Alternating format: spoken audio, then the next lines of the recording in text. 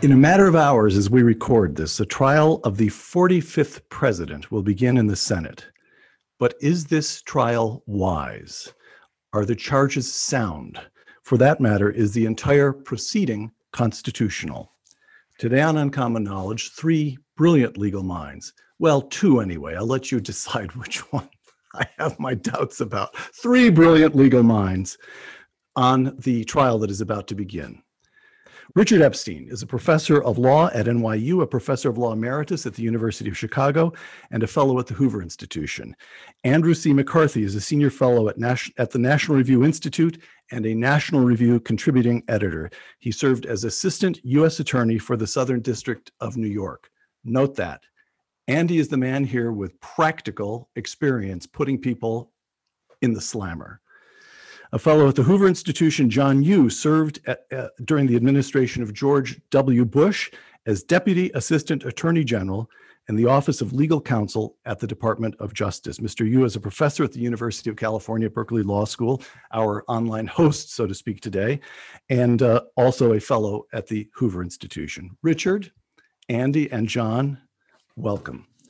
Thank you for having me. First question, and on this one, I don't want, in fact, I would dissuade you from long learned answers. A simple yes, a nod of the head.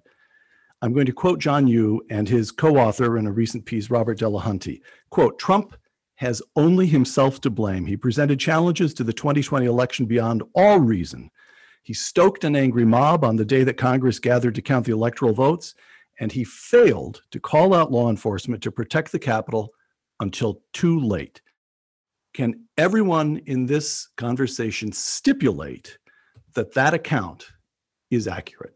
That is to say, we intend to defend the Constitution, we intend to defend Donald Trump in as much as he has rights as an American citizen, but nobody cares to defend Donald Trump's judgment. True? No one should defend his judgment, but it's not at all clear that the mistakes he made are of constitutional import. And I think it would be very dangerous to prejudge the case before you have an impeachment to see whether or not the allegations are true. And that from Richard Epstein passes as a one-word answer. Andy and John, the answer from both of you is yes, correct? I agree with John and Robert's description of that, yes. I agree with myself for now. Now we go to Richard's grave. We go to Richard's grave objection here, or his grave question. Two quotations. This is a longish one, but it is a very necessary one. This is the Constitution of the United States. The president, vice president, and all civil officers of the United States shall be removed from office on impeachment for and conviction of treason, bribery, or other high crimes and misdemeanors. Judgment in cases of impeachment shall not extend further than to removal from office and disqualification to hold and enjoy any office under the United States. That's quotation one. Here's quotation two. This is Richard Epstein writing recently. We must ask whether the Senate even has the power to try this impeachment once the president is out of office, as indeed he is now. As a textual matter, Richard continues, the answer is no. Andy McCarthy, why is Richard Epstein mistaken? Well, I think the Constitution textually doesn't answer the question it doesn't give a precise answer to the question that we're grappling with, which is, it doesn't in any place say a former official may not be subjected to an impeachment trial. If it had a clear statement like that, we wouldn't be groping for textual references. But I think the broader problem for me, Peter, is that this is not a legal problem. It's a political problem. The framers intended this to be a political issue, not a legal issue. And the fact of the matter is, whether we think it's wise, I don't think it's wise. Whether we think the charge that's been filed is constitutionally sound, as you've teed it up at the beginning, I don't think it is. The fact is, the Constitution does clearly commit this to the Senate. And the courts are not going to second guess what the Senate does. And we are going to have an impeachment trial. So, we could talk all day about whether the textual references or inferences to be drawn from them more strongly support the idea that you can or cannot or may not have an impeachment proceeding legitimately with respect to a former official. The fact is the Senate has decided we're having one, and we're having one because the courts are not going to second guess them on that. So Richard, quibble. The Constitution, who cares what the Constitution says? The Senate is plowing ahead. So your first burden, Andy surprised me with his answer a little bit. I thought your first burden was going to be an argument from the text of the Constitution. Your first burden is to explain to us why your second burden, an argument from the text, matters at all. Well, the first point is I think it's a serious mistake to treat this as though it's a political situation. If you start looking at what's going on here, this is a kind of a special form of criminal prosecution. It says, but the party convicted shall be liable for punishment and indictment at law. Convictions are what's at stake. You don't commit people under political situation. And the same thing in the other area is they say conviction of treason, bribery, or other high crimes and misdemeanor. I think it is a grievous mistake to say that this thing should be done in accordance with political rules. I think what that does is it completely opens everything up. The second point is that I think we'd have much more information from the text than Andy would allow. It says when the Chief Justice is tried, it shall be by when the president is tried, it should be by the Chief Justice. Well, he's no longer the president. The Chief Justice dropped out. Well, at this particular point, why did we have him in there? Well, it's because we understand that these things are deeply partisan, and we want the proceedings to be governed by somebody who's neutral to the politics. A former president creates every bit as much of a political controversy, in this case, even more. Now the Chief Justice is out.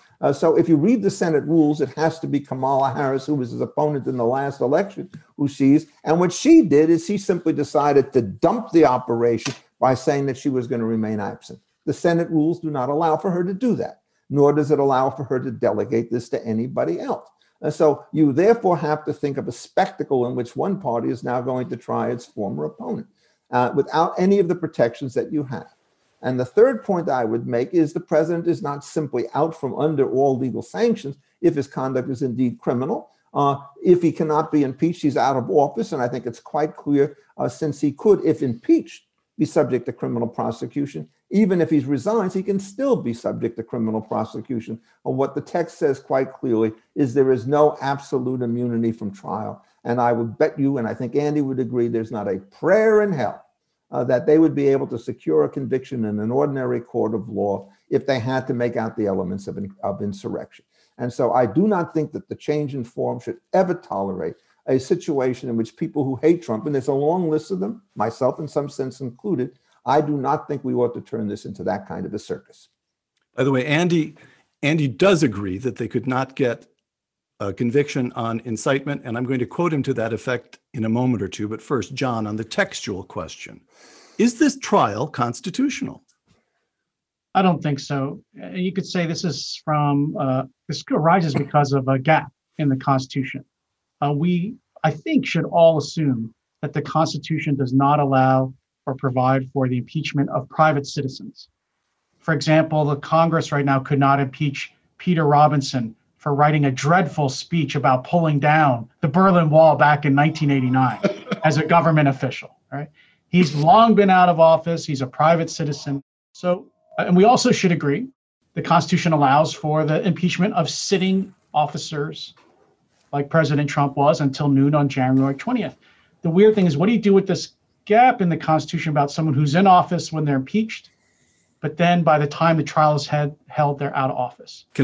Are you granting Andy's point that the Constitution is unclear or ambiguous or silent? I'm not quite sure how Andy would put it, but, yeah, but we really don't know what the Constitution says in this strange instance. Are you granting Andy's point? Yeah, I think Andy's right to say the text is silent on such a power. Now, the rule of construction, though, is that if the Constitution is silent as to a power, we don't infer it as going to Congress, specifically not Congress, or to the federal government as a whole. Then the second point, you can look at the ratification debates, you can look at the Federalist Papers. I think people from both sides would admit no one during the founding specifically discussed this idea of trying a president who's left office. And so I think the best authority you can look at are the state constitutions that preceded the US Constitution. And those are interesting. The ones that were enacted right at the time of the Revolution did specifically provide for the impeachment of people after they left office. Some of them only allowed which for was, if I may, I'm sorry, I just layman here. I want to make sure I'm with you on this. Impeachment of people after they left office was the practice of Parliament in Britain.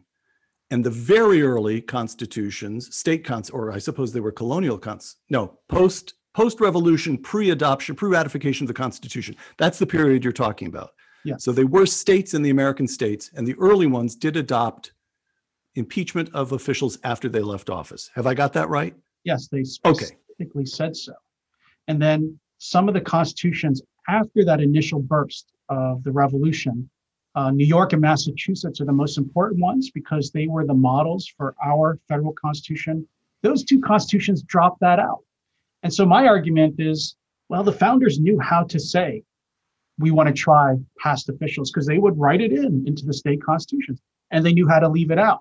So if you compare our federal constitution to those ones that were written around the same time by the same people, our constitution is silent, which to me implies that they didn't want to include the power. Yes. Okay. So the first rule of construction is that the founders were highly intelligent and wrote what they wanted, wrote what they intended. Okay. John and Richard, you argue that the text takes precedence here. There are a couple of formidable figures just in the last couple of days, and I know we've all read these because we've all exchanged emails about them. Just in the couple of days, there are some formidable figures who agree with you that the text of the Constitution comes first, but they reach Andy's conclusion about this trial, not yours. Here's one. Mike McConnell of Stanford, I call him Mike because he's a friend, as he is to all three of you as well, and Kenneth Gormley of Duquesne. Quote, Trump's impeachment by the House of Representatives 7 days before he left office was unquestionably valid. I think all three of you stipulate that. The only question is whether now that he's back in private life, he may be tried in the Senate. The Constitution provides a clear answer, giving the Senate, quoting the Constitution now, sole power to try all impeachments, close quote. The key word is all. The Senate's authority explicitly extends to every constitutionally proper impeachment, close quote. Simple syllogism. Wrong. Was Trump's impeachment valid? No. Yes. Does the Constitution give the Senate the right to try all impeachments? Yes. Therefore, the Senate has the right to try Donald Trump. What could be wrong with that? Well, everything, I think. Let's just start from the beginning. The first part is, if you look at the House of Representatives, has the sole power to bring any impeachment. Nobody would argue that since it has a monopoly over that it could decide to impeach somebody after he's left office. That would be, I think, incorrect. So I think the way you read the sentence is without the accent on the word all, and treat it more evenly distributed like it's good poetry rather than bad interpretation. And what happens is the sole power to try all impeachments only means that the Senate has exclusive authority over these particular cases. It does not allow it to do whatever else it turns out it wants. And indeed, under their article of view, the House could impeach somebody who's never been in office or out of office because it has the sole power to do so. So if you want to read the two things together, the basic logic of this is we have to make sure that we can get bad apples out of office. We have special procedures for the president. When the bad apples are gone, we don't worry about anything else. And notice, when it talks about removal and disqualification, it says judgments in cases of impeachment. So I disagree with Andy on another point. I think if this case is without jurisdiction, as I believe it is, and then as with any other judgment, it could be collaterally taxed somewhere else as being void and of no effect. Because if this is a political trial, he's right. But if it's a legal proceeding designed to be a substitute for a criminal prosecution, then I think he's wrong.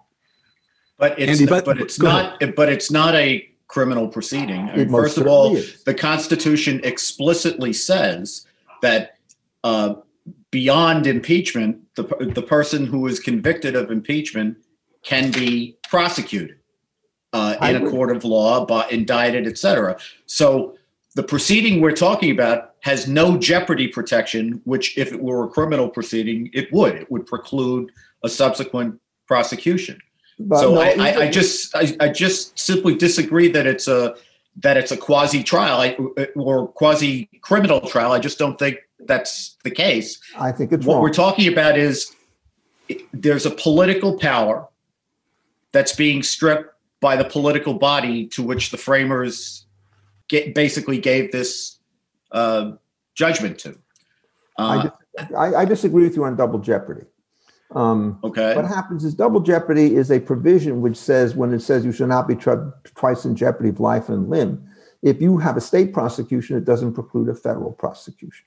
And so in this particular case, I would argue that this is a unique sui generis type of procedure. And in fact, since they authorize this, it would be extremely dangerous to read a double jeopardy provision, which is put in afterwards to prevent this thing from taking effect. And so the word conviction stands. It is a criminal trial, but it is not double jeopardy. And why is that? Because they knew that they were limited only to removal from office and disqualification. And if somebody should be subject to fines or to jail time, they wanted to make sure that it works. And I would not read the Fifth Amendment back into this. I would simply read this as a harmonious structural whole.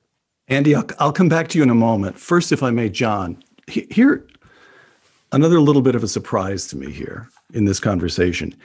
Andy and Richard are bringing really two different modes of thought to the question of constitutionality. Andy's saying, look, and if I may, because I know everybody here, I've known you all for years, this also fits with Andy's background and to some sense his temperament. Andy's saying, come on, you're slicing this much too fine. The trial's taking place. It's a political act. The Senate's going to do it. And Richard is saying, excuse me, the Senate is going to do so derived from the text of the Constitution of the United States, a sacred document to which we owe our highest duties, including our highest intellectual duties. What, for a layman like me, I feel whipsawed, they both make points. What's the right way? What's the correct mode of thinking about this problem? Actually, I think the two are harmonious. I'm not trying to help you, but you never do, John. Don't worry. I never suspect that. I think that two things make sense because, and Andy has this great book about impeachment he wrote about 10 years ago, I think. It's been that long. And he makes the argument, which I think the Supreme Court also follows, which is, the Constitution sets out impeachment and it sets out certain procedures and standards for impeachment. But then within that, it's up to politics. There's no review by the courts, no imposition of any legal standards. So there was this judge, Judge Walter Nixon, who took a case to the Supreme Court. He was impeached back in 1993. And he lost under my rule of Nixon, which is anytime a Nixon appears in court, they lose no matter who they are. So Judge Nixon, he was tried by a committee of the Senate. The full Senate really didn't try him at all. So he said, taking the language Richard just quoted, he said, it says the Senate tries the impeachment. So I want a full trial in front of the Senate. And the Supreme Court said, yes, because the Constitution gives a trial to the Senate, nobody else can try Judge Nixon. In this case, no one else can try Donald Trump. Only the Senate can. But then here's the interesting, the Supreme Court said, but the way the Senate chooses to try, the procedures it uses, how much time it gives, all the things that we all think apply to criminal trials, the court said, we are not going to second guess the Senate. It is only up to the Senate. And they called it, the court said, that's a political question. So Andy's right when he says, this is all up to politics. All these questions about Trump, the trial, all that is going to be settled by the Senate. No court can review it. But Richard is right in that the whole framework is set out by constitutional law. And so I would make the small argument, which is, once the trial starts tomorrow, the courts are not going to review it. But I still think Trump could say the whole thing is unconstitutional, would be Richard's point. You can't try a private citizen. That's not a political question. It would be the same as if you or I or any of us were tried by the Senate right now as private citizens. We should be able to go to the courts and say, the Senate just doesn't have jurisdiction or power over us. Now, that's still a legal question. I want to come to Andy in a moment on what should have happened, because he's very eloquent on how the House got things wrong. Just a moment, Richard. Let me set up one more. But I want to try two more questions about the constitutionality of the trial. One from the noted legal scholar and practitioner Chuck Cooper, and the other from the noted legal scholar and practitioner me. So we'll go with Chuck Cooper first. Richard, this is for you. This is in today's Wall Street Journal. Yes. Chuck Cooper argued many times before the Supreme Court, has his own firm in Washington, former Assistant Attorney General for the Office of Legal Counsel. The Constitution, he argues, quote, authorizes the Senate to impose an optional punishment on conviction. Now he's quoting the Constitution, disqualification to hold any office under the United States. Now back to Cooper himself. That punishment can only be imposed on former officers, close quote. Hence, the text of the Constitution itself does indeed countenance the trial of former office holders. I think he's wrong. But let me first answer one question to John. I think he misstated at one point. You may have the ability to internally organize, but the final vote must be by the entire Senate. That was also required in Nixon, and if it had not been, that trio would have been null and void.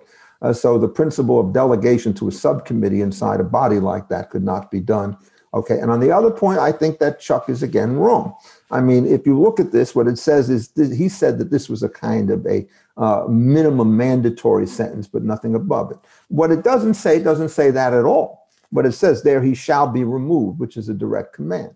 There is a serious glitch in the Constitution, because now suppose what you do is you try the president for something less than a high crime or misdemeanor, right? He is not required to be removed from office, but if you look at the text, then only Article 1 governs, and it appears as though he could be removed from office for a lesser offense, which seems to be very, very crazy.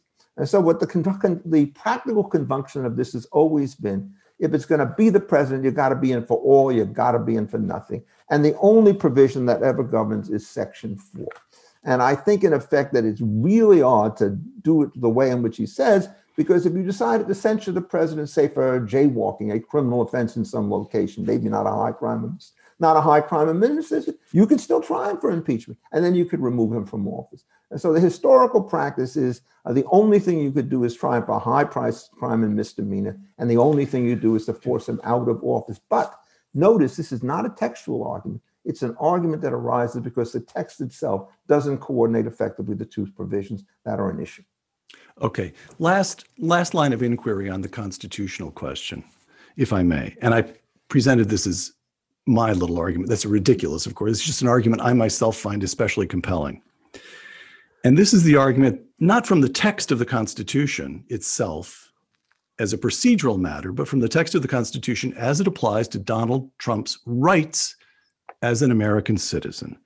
And Andy, I'm especially interested in your view on this, because the argument in its most compelling form that I've found was put in the Wall Street Journal by a former prosecutor, Jeffrey Shapiro. The president's critics, so he argues that the one article of impeachment from the House is titled Incitement to Insurrection.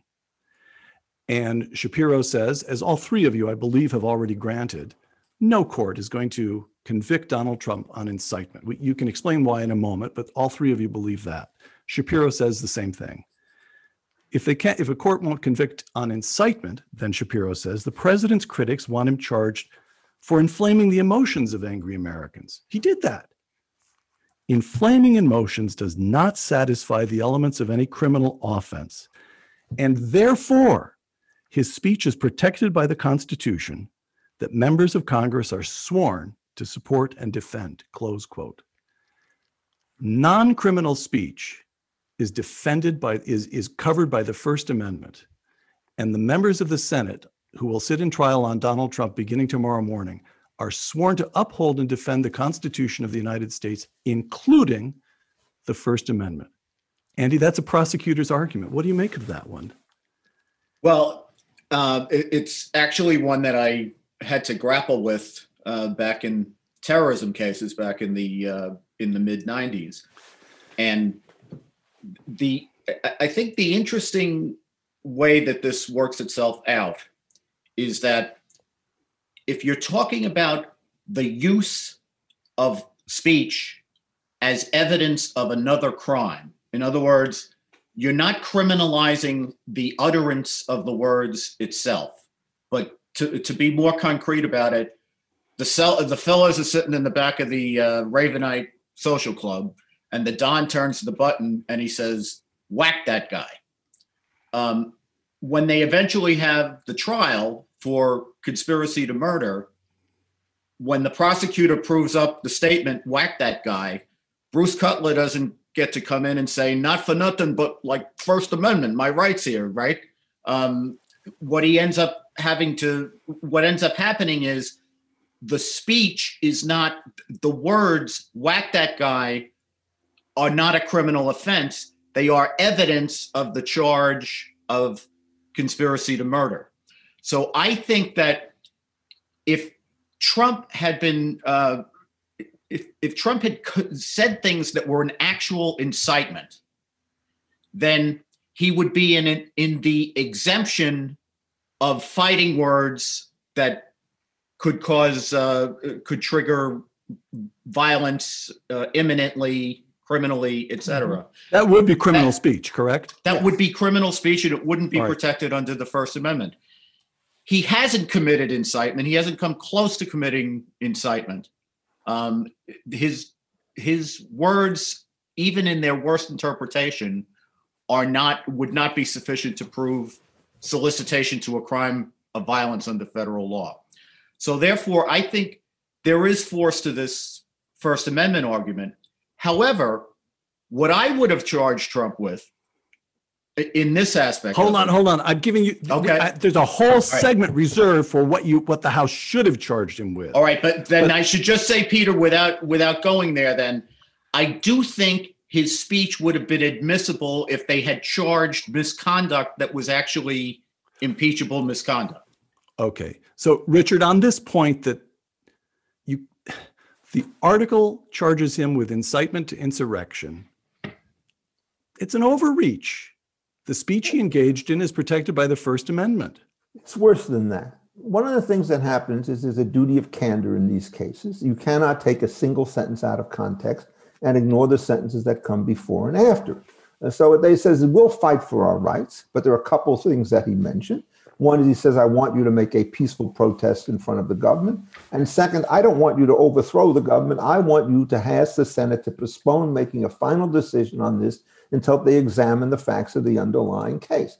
To give you an example of what is a criminal act, which I think it's Nancy Pelosi announcing that she will punish Mr. Trump with impeachment unless Michael Pence decides under the 25th Amendment to say that he's unable to hold office. That's a direct form of coercion that's being put in this place, asking a man to make a statement which is false. We may not like Trump, but there was nothing whatsoever in his conduct of public affairs, notwithstanding his crazy situations in Georgia and anywhere else, which suggests that's an illustration of incitement or punishment of one sort. Andy, am I wrong about that as a technical criminal matter? Not that the House is going to basically do this to the chief, but I think in effect the serious kind of charge that has to be raised, direct contrast with what happened with the president outside.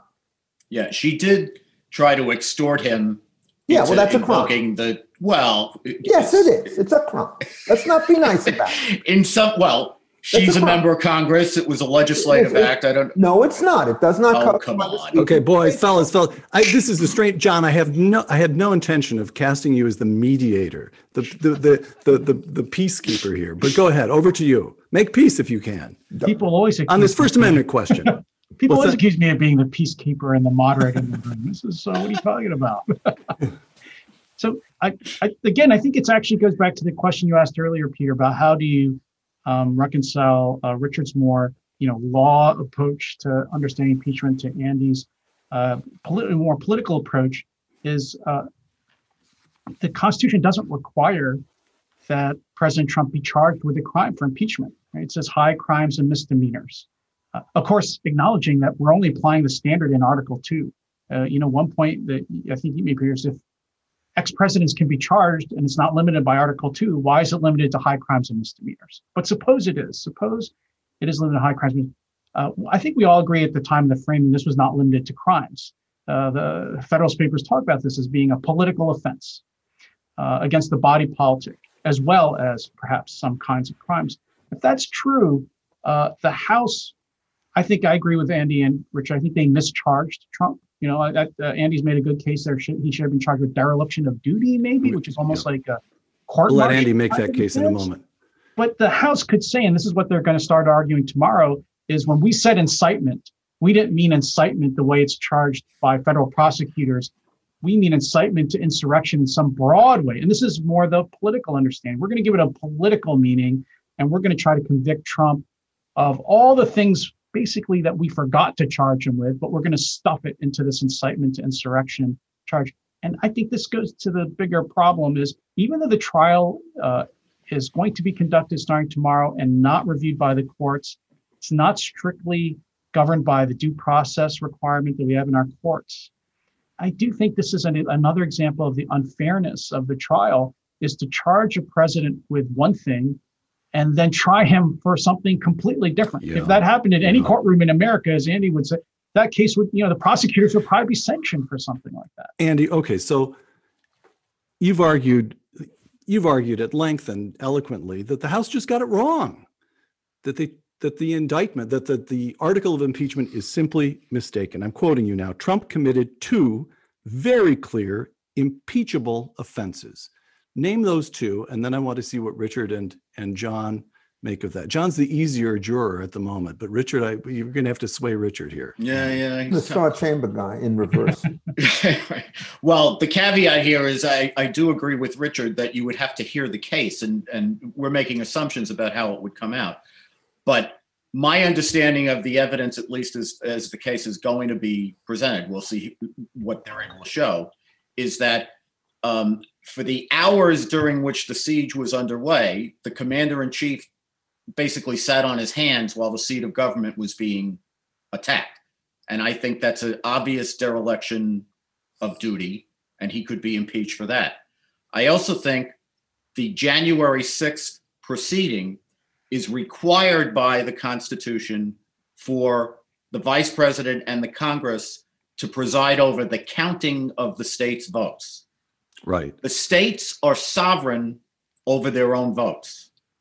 Once they certify them, the federal government does not have any check on the states' votes. All the people who reported that January 6th is the day the federal government certifies the winner of the election, that's wrong. The states certify the election. The feds count the votes. So what Trump was asking the vice president and the lawmakers to do was unconstitutional. Their role was not to second guess the states or to question their certification, which under federal law was final as long as it was done before the safe harbor day or by the safe harbor day. So I think what he was asking them to do was unconstitutional and was a violation of his duty to uphold the Constitution and to see that the laws are faithfully executed. But I would not impeach on that as a one-off.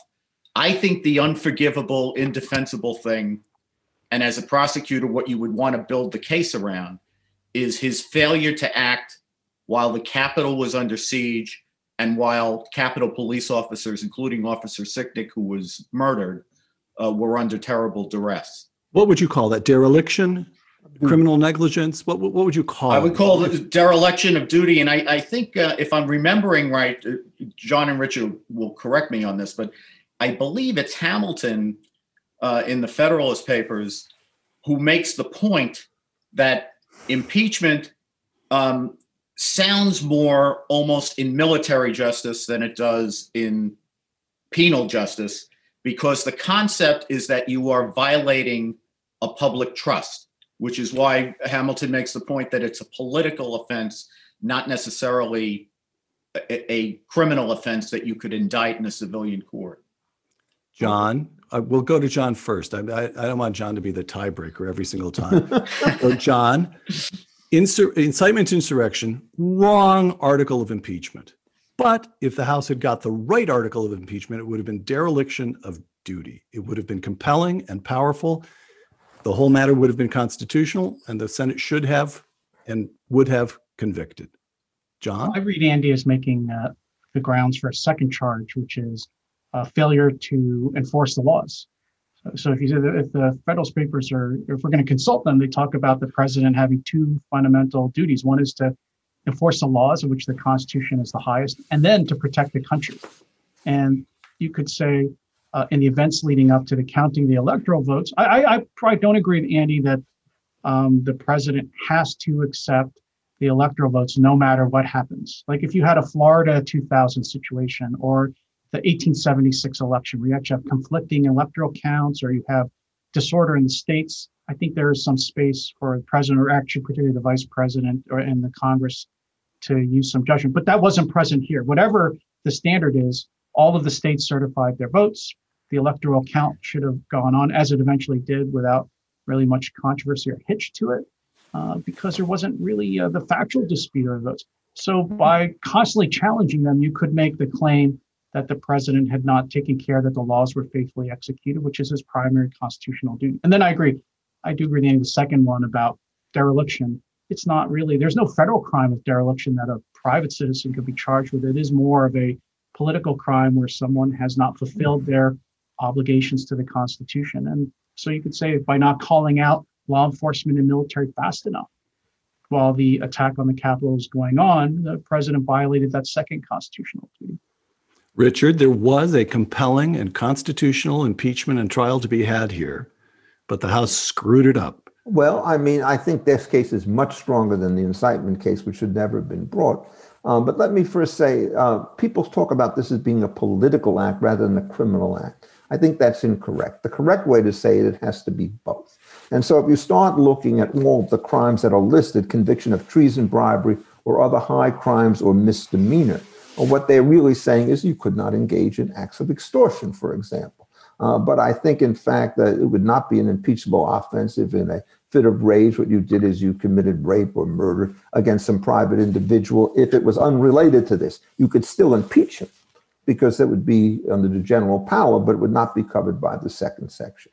As far as what the president does in making a ridiculous argument that you should not have to count the votes, he's just wrong on that. The 12th Amendment says the vice president and the president of the Senate, in the presence of everybody else, has to open the ballot. It doesn't even say that this man counts them. In fact, nobody is specified as the counter of the ballots. It's clearly a function done by a clerk. It would be regarded as a ministerial act, which means that there's no discretion, which means that Trump is wrong. But every time a president urges an unconstitutional condition, that becomes an impeachable offense, then the world is crazy. And I don't think that this is crazy. I think it would be a criminal offense if he tried to some extent, which he could not do, to literally go in there and take over the proceedings. But I think the talk in this case would not be there. Dereliction of duty is, I think, a harder case, and it's closer to the line. Because Trump did order people to vote peacefully, and Trump was not directly in charge of the Capitol Police when this went on. And so before you could make this a dereliction of duty question, the issue is, did you find something that took place on the ground level by other people, which itself was a serious breach of their duty? And I think that people really did believe that those people who were in charge of the preparations screwed everything up in a rather major way. And so given that, the difficulty in this particular case is, do you want to charge the president with dereliction of duty when they're minor officials who managed to get everything wrong in the preparation and the execution of this when Trump was away in the middle of a political rally at some other point? And by the time it turned out that, you really needed reinforcements, they were already called out. So I could argue that this was, rather than dereliction of duty, a mistaken judgment. Or I think the more powerful argument on all of these counts is in the chain of causation that people who are closer to and more immediately responsible for what went on, who have to bear the pluses and minuses. And that would be, I think, a defense, at least in part, against Trump. Tricky case, because there's always the argument of attempt of one kind or another. But on balance, I think I would vote to reject Andy's charge, giving him full credit for saying it's much more ingenious than the charge that was actually brought. Andy, it's just amazing.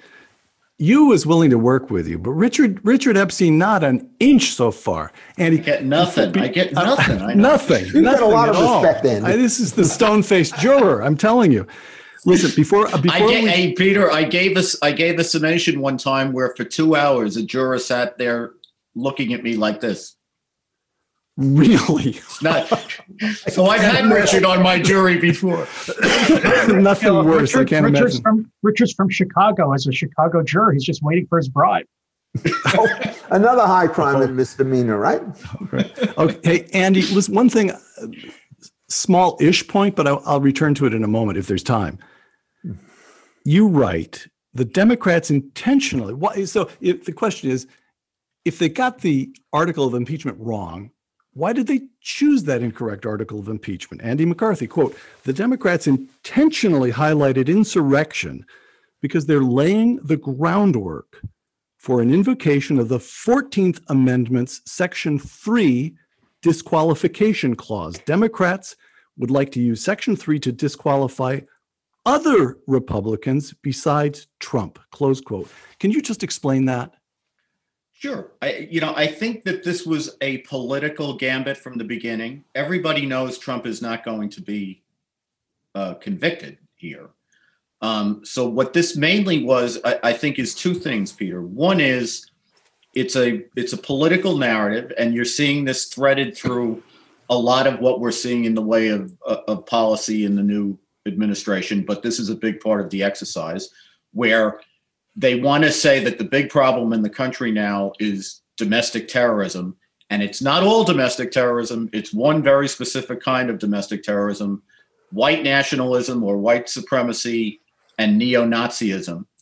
And they want to connect that to the attack on the Capitol and connect it to Trump. And by virtue of that, taint Trump supporters and in some ways conservatives and Republicans all with this, tar them with this brush. So I think that's one big part of it. And I think the other big part of it is, and there's a lot of progressive scholarship for this proposition, the 14th Amendment has a provision in it for exactly the purposes that we're talking about. Disqualification from office for people who are involved or implicated in insurrection. And I think they wanted insurrection, even though it should be a very controversial word. Let's not forget that for 6 months, we've had insurrectionist violence in major cities across this country, and they took no notice of it. But they want this to be insurrection because there will be moves at some point to go into court and say that those Republicans who supported Trump's quest to get the election overturned were involved in instigating, in inciting the insurrection that happened. And that will be the basis for trying to get those Republicans disqualified from holding office. The other word there is rebellion in that section. And this is just downright evil, kind of an overcharge. There is a serious... Hold on, Richard, just wait a minute. You want to go beyond, everybody grants that this is partisan. This makes you so angry or so concerned it's intellectually dishonest. All right. Evil is the word you want to use. Yeah, that's a good word. All right. Okay, listen, so let's stick with the article of impeachment itself for a moment. Incitement to insurrection. Andy's just explained why the article includes the word insurrection. It only makes about 2 or 3 specific charges against the president, now former president. I don't want to get hung up in the text here. The text of the Constitution is worth getting hung up in. It's always fascinating when I hear people like you talk about it.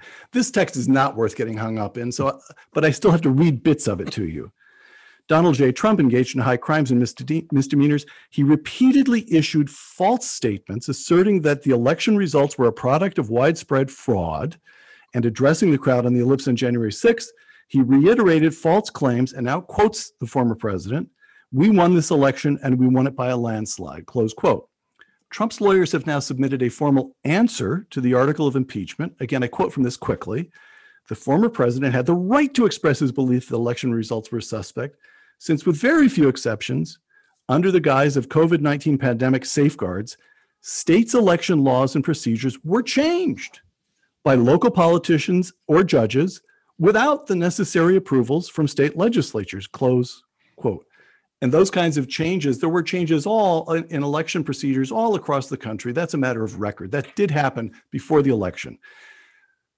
So Trump, in his usual crude, ham-fisted way, got his specific allegation wrong, but he was onto something.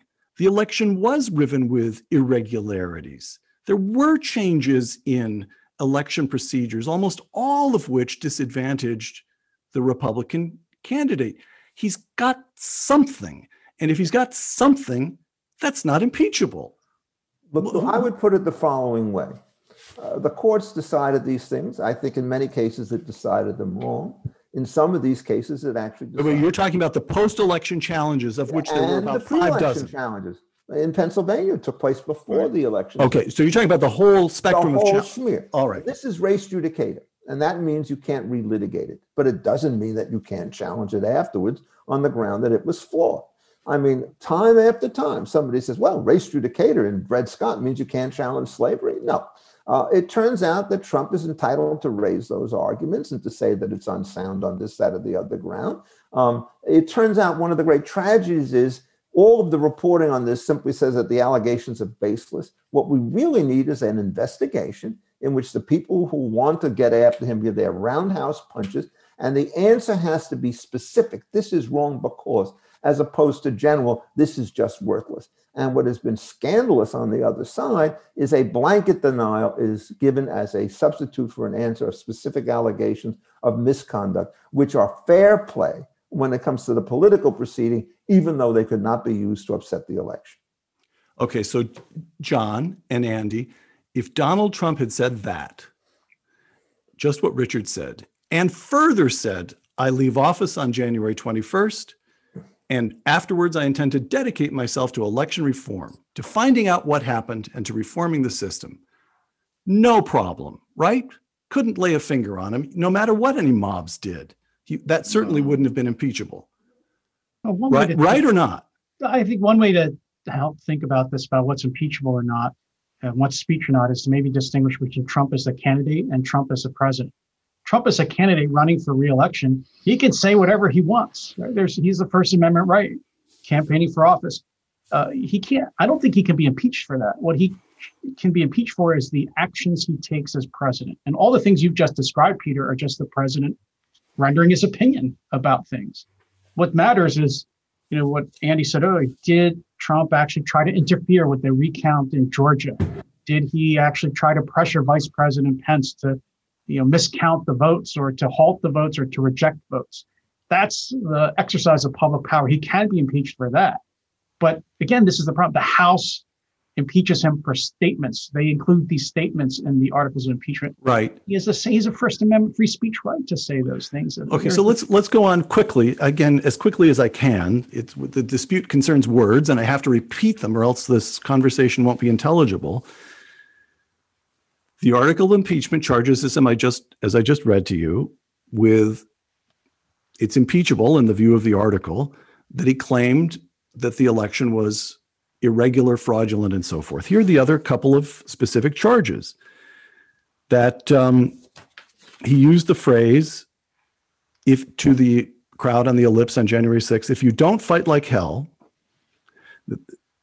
President Trump willfully made statements that in context encouraged and foreseeably resulted in lawless action of the Capitol, such as, quote, if you don't fight like hell, you're not going to have a country anymore, close quote. Trump's lawyers. It is denied that the phrase, if you don't fight like hell, you're not going to have a country anymore, had anything to do with the action of the Capitol, as it was clearly about the need to fight for election security in general. I'm just going to act as the finder of fact here quickly because I looked at the speech and Trump's lawyers are right. In context, he clearly was not calling for violence, and the article of impeachment willfully misconstrues it violates the duty of candor. The article of impeachment also accuses him of leaning on the Georgia Secretary of State. I'm reading the article of impeachment to find, they use the word find, which emerged from the transcript of Trump's phone call with the Georgia Secretary of State, to find enough votes to overturn the Georgia presidential election results and threaten Secretary Raffensperger if he failed to do so, close quote. With what? Georgetown law professor Jonathan Turley, who's read the transcript. The call Trump participated in was a settlement discussion over election challenges with a variety of lawyers present. He was discussing what he viewed as uncounted votes that far exceeded the margin of roughly 12,000 and noting as part of the request for access to data that they did not need to find much to overturn the result, close quote. As far as I can tell, layman here, Lord knows I have my own political leanings, But as far as I can tell, both of those specific allegations, and this article is brief. They only quote him a few times. And every time they quote him, they yank it out of context and willfully misconstrue. They are attempting to perpetrate on the Senate of the United States a kind of fraud. Is that right? It's a criminal offense to give an indictment which you know to be false. Right, Andy? John? Yes. Yeah. Come on, I want somebody else to get as stirred as Richard's calling it evil, and I'm actually pretty worked up about it myself. But I don't want to cut John off, but see, this is why I'm happy to live in a political universe. If you're going to have charges like this, and you're going to have procedures which they have, which from soup to nuts violate the norms of due process in a trial, and you're going to have a proceeding which itself, for all the reasons that John and Richard have explained, is one about which reasonable minds on both sides of the constitutional debate differ about whether it's even legitimate, he's never going to be convicted. He should never be tried. Right. Well, back when we had more common sense, the knowledge that the president would not be convicted would be enough to stop the House from impeaching him in the first place. So I don't think the problem is impeachment. I think it's the political culture. No, I think it's allowing this. Let me give you a couple of things. They use the word lean on as an impeachable offense, right? What did Nancy Pelosi do to Michael Pence? She didn't only lean on him, she threatened the impeachment of the officer if he did not go along. Now you want to talk about incite to riot. Chuck Schumer gets on the steps of the Supreme Court, then basically starts to threaten people. He's there. People are there. And I believe that there was actually efforts to kind of storm the gates at that point. Is under this standard, I think it's a stronger case of basically incitement to riot of some form or another. It may be insurrection if you want to be fancy about it, against Schumer than anybody else. The double standard in these cases, going after Trump for his silly speech and ignoring every act of violence and bloodshed against federal buildings in places like Portland and Seattle, is just mind-boggling. And I mean, this is a kind of disgusting degeneration. And I just don't think that the political process should do this. I think, in effect, that the Senate should not hear this case. I've given all the arguments about it. And if the only reason we're going to bend these proceedings is to allow this terrible case to go forward, it's a sad day in American constitutional history. I'm going to just one little point here. One is I agree with Andy that it's political, but that doesn't mean partisan politics should decide. When I meant political, I think what Andy means political is that it just means it's not judicial. Political decision makers are going to decide how to hold the trial, what to indict for. It's not subject to review by the courts. But all the members of the House and the Senate take an oath to obey the Constitution too. They should be trying to do their best to give meaning to the constitutional text. And so the real one major defect here, and why I think the trial is unfair, is that the House did not really conduct any kind of investigation before impeaching Trump.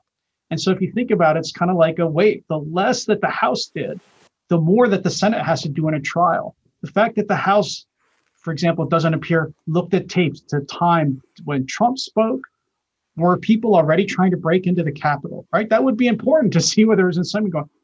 The House didn't really do any of that. And so actually that means the Senate.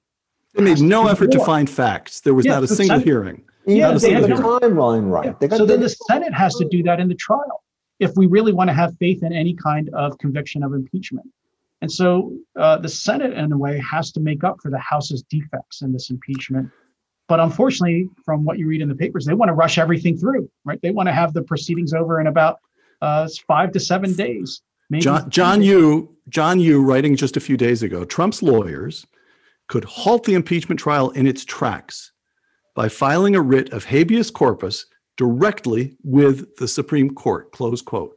Should they do just that? But by the way, take a moment to explain what a writ of habeas corpus would be. So I know Richard's really going to get on this because the Latin words are being used. So Roman law must be involved. But actually, this is not Roman law. This is just Latin. It certainly is. But the writ habeas corpus originally was you, me, we all have the right to file a writ of habeas corpus when we're being tried by a court that does not have jurisdiction over us. And by jurisdiction, I mean has no power. That's what I said. That's the original root of the writ. So Trump could, I think under the rules, go to the Supreme Court directly and say, the Senate is a court for impeachment. it has no power over me because I'm an ex-official now. And then he could go to the Senate and say, who are you to hold the trial while the Supreme Court's considering whether any of this is legal? Right? Should the Supreme Court hear? Should they consider that? Let me give you a hypothetical. Suppose a Republican Congress comes in someday and they say that George Soros guy, he's up to no good. He's been funding all these extremist progressive groups. We're going to impeach George Soros, even though he's never held public office. Under the same argument that Chuck Cooper is making, right? Impeachment, why doesn't it extend to private people too? I would think George Soros would have a right to seek a writ and say, I can't be tried by the Senate. The Constitution doesn't say you can try private people. That's the point that I made at the beginning when I said this was beyond the jurisdiction, but there's a second part to it.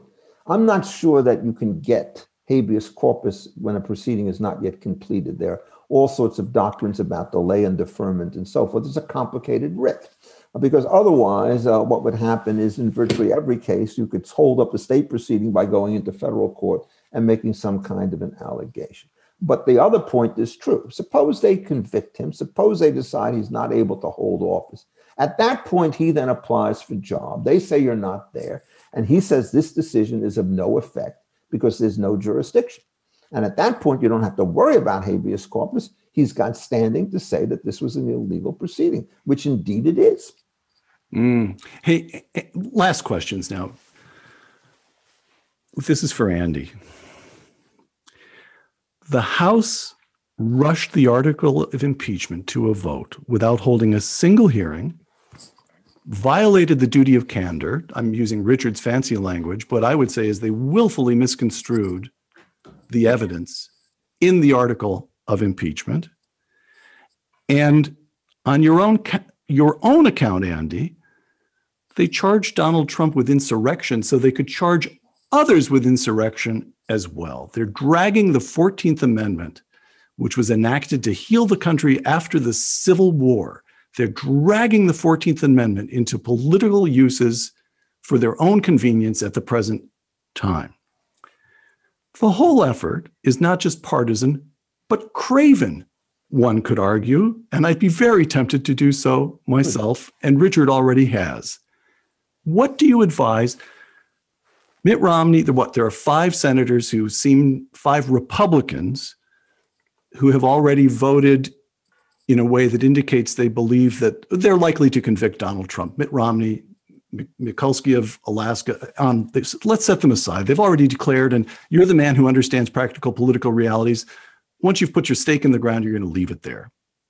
That leaves 45 other Republicans, including good, I would argue, remarkable, wise people who try to uphold the Constitution, who try to serve their constituents, who try to hold the country together, including, for example, Rob Portman of Ohio, John Hoeven of North Dakota. You don't know their names because they're not on cable news screaming every night. They're in the Senate trying to hold the place together. What do you advise them to do? Should they insist on standing up and giving speeches and denouncing this entire proceeding? What is your advice to the centrist Republicans on whom this whole trial will turn? Well, I think there's 2 honorable positions here, and I've wrestled with this a lot because I actually think the violations of due process are even more extensive than you've described. Just in the last few days, they've tried to basically amend the indictment or amend the articles of impeachment through a legal memorandum, which you would never be able to do in a trial.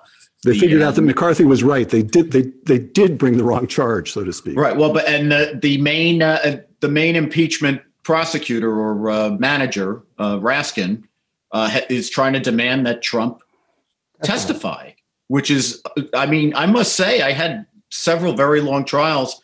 We could have wrapped it up a lot quicker if I could have just brought the defendant in. We could have, tied that up in a day. So these are gross violations of the norms of due process. It turns the proceeding into a kangaroo court. And if you get to a certain point where even if you believe in good faith that an impeachable offense got committed, if the process is so lacking in integrity, I think you have to say, I vote to acquit. My problem here is it seems to me that there was a clear impeachable offense. Now, I'd want to hear the evidence. I want to hear minute by minute, what was Trump doing while for 3-4 hours they were asking the Defense Department to send reinforcement. You want an elementary finding of fact. Right. I want to know what he was doing. And I would have a hard time if they had charged this right, not convicting him of dereliction of duty under these circumstances where people died, including a Capitol police officer who was murdered. On the other hand, it's got to be a proceeding with integrity. And if you can't hold your head up high about that at least had a modicum of due process that we can say we can have confidence in the result and the way you arrived at the result, it would be very, very difficult to convict anyone, even if you were absolutely convinced that the guy was guilty. Can I ask, if we could arrange for you to have 15 minutes alone with Mitt Romney? I mentioned Mitt Romney because he's a man of conscience, and he's already voted in such a way as to lead everybody to suppose that he intends to convict Donald Trump. And indeed, in the last impeachment and trial, he was the only Republican who did vote on one article to convict Donald Trump. All right. So the question would be this: Senator, we understand how offensive you find Donald Trump's actions on January 6th, how offensive you find his many statements about the election leading up to the events of January 6th. Senator, I grant that. I understand that. I'm with you on it, and McCarthy is with him on it. But Senator, the precedent that voting to convict Donald Trump on this procedure, on this article of impeachment, the damage that would do to the Constitution of the United States and to all those generations who must live under it yet to come outweighs the offenses that Donald Trump may have committed. Is that what you would say or not? How would you balance those two? Who are you asking? It's not what I would say. I would say we'd have to see how the whole thing comes out. I think there was an impeachable offense here. I would not tell somebody not to vote to convict just because the charge was written incorrectly.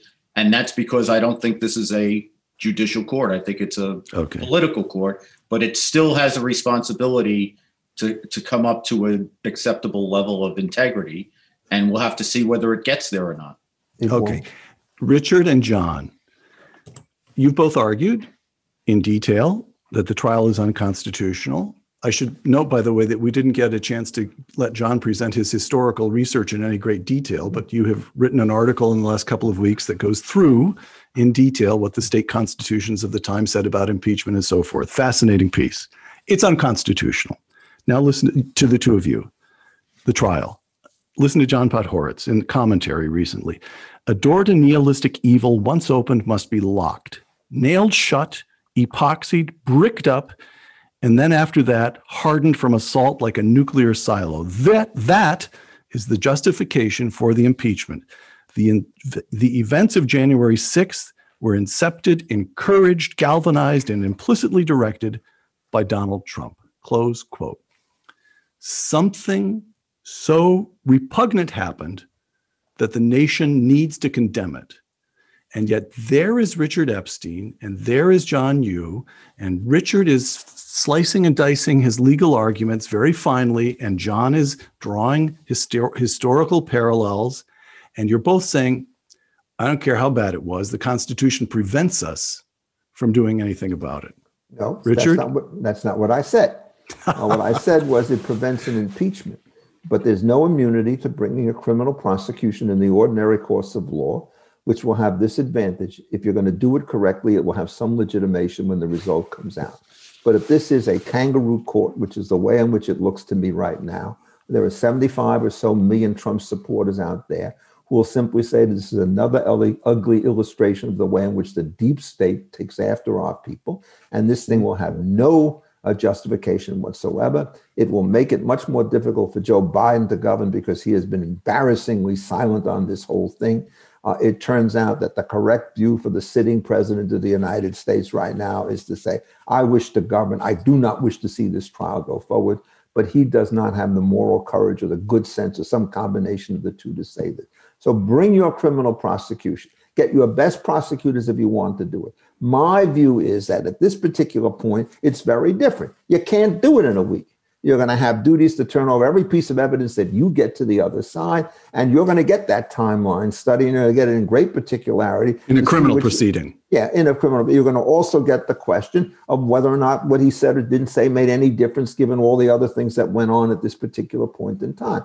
So why would you want to have a thoroughly irresponsible proceeding presided over by a partisan, in this particular case, who's already voted to get him out of office, when you could get a neutral tribunal to do this in an ordinary fashion? I think that this is a national scandal. John? I hate to accuse our common friend John Podhoretz of this, but I would say his words there are just as rash and impulsive as the actions of the president he wants to lock up forever. And this is a feature, I think, of the Trump presidency. Maybe this is a way to close the door on the Trump presidency. This is something that's always struck me about it, is that the people who accused him of being so unpresidential, such a threat to the Constitution, themselves wanted to distort the Constitution in order to get him. And I would say you don't need to do that here. I think actually you look at the end result, the constitutional system has worked. Trump did not manage to change the outcome of the Electoral College, which dispersed authority throughout all the states to pick the president. He didn't manage to convince Vice President Pence to reject any electoral votes. And in the end, the American people rendered the verdict on Donald Trump. Think about impeachment. The two punishments are removal from office and disqualification. The American people already voted to remove President Trump from office on November 4th. He's not serving as president right now. And the American people can disqualify President Trump from office simply by never electing him to a federal office again. So I would say, it reminds me of, this comedy about the man of all seasons and Sir Thomas More. If you cut all the laws down to get at the devil and the devil turns around on you, you have no laws to hide behind anymore. And I fear sometimes our friends like John Podhoretz and other critics of the president are willing to chop down some of the constitutional protections for all of us because they're so after getting Donald Trump the bad man. I have one sentence to make, Peter. I called for Trump's resignation in January of 2007. You called for Trump to resign the day after he took office, Richard. Yes, because you cannot be described as a Trump supporter. Yeah, and the reason I did in part is because not only is his behavior so disgusting, but he has the rare capability of bringing out the worst possible behavior in his enemies, who have behaved in many cases every bit as bad as he did.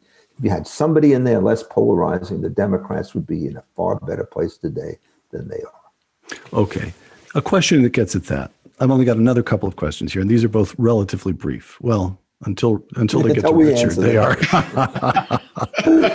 Elapsed time from the first impeachment of a president, the impeachment of Andrew Johnson, to the hearings for the impeachment of Richard Nixon, 105 years. From the Nixon hearings to the impeachment of Bill Clinton, 25 years.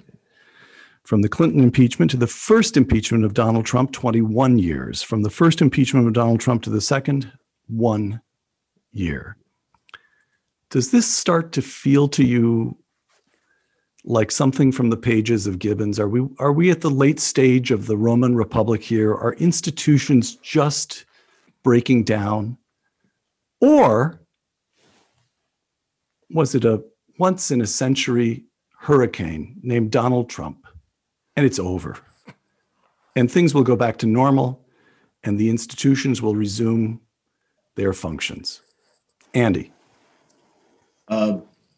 Bush lied, people died. Remember that? Of course I do. There's nothing singular about, there's many things that you could say are singular about Donald Trump, but I think it's a matter of degree rather than a difference in kind, the way he's been treated compared to the last Republican incumbent. And I have to say, when the next Republican incumbent comes along, they'll be at the point finally of favorably saying things about Trump in order to, relatively speaking, make that next person look even worse. So I think the sickness here is in the political culture. And what we haven't factored in is how much has the way the media is today. It's not just the institutions. It's one institution, I think, in particular, that has turned being elected to be a member of Congress into basically being a television celebrity who delegates his actual job to the bureaucracy or to the executive branch or to the courts, while these guys want to be, cable news stars. And I would have hoped that because the last impeachment last year was such a dud on television, that maybe we would have gotten, more years between then and the next impeachment.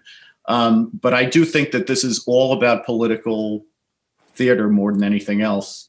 And the sickness is the current culture and particularly the media effect on our politics. Richard, think things are breaking down, or Donald Trump?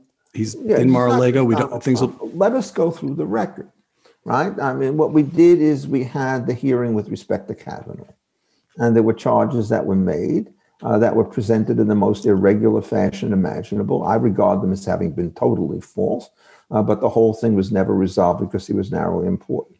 There were people who submitted false affidavits who aspired the court, right? And they managed to spur an investigation. There was Jim Comey, who in an act of courage had a friend of his, David Richland, announced that there was something wrong with what was going on because he knew if he had said it, he would have never been able to trigger the hearing. Who then runs the hearing? It's a Comey buddy, who turns out to be Robert Mueller, appointed by another buddy, Rosenstein and so forth. The prosecution of Michael Flynn, associated with the Logan Act and so forth.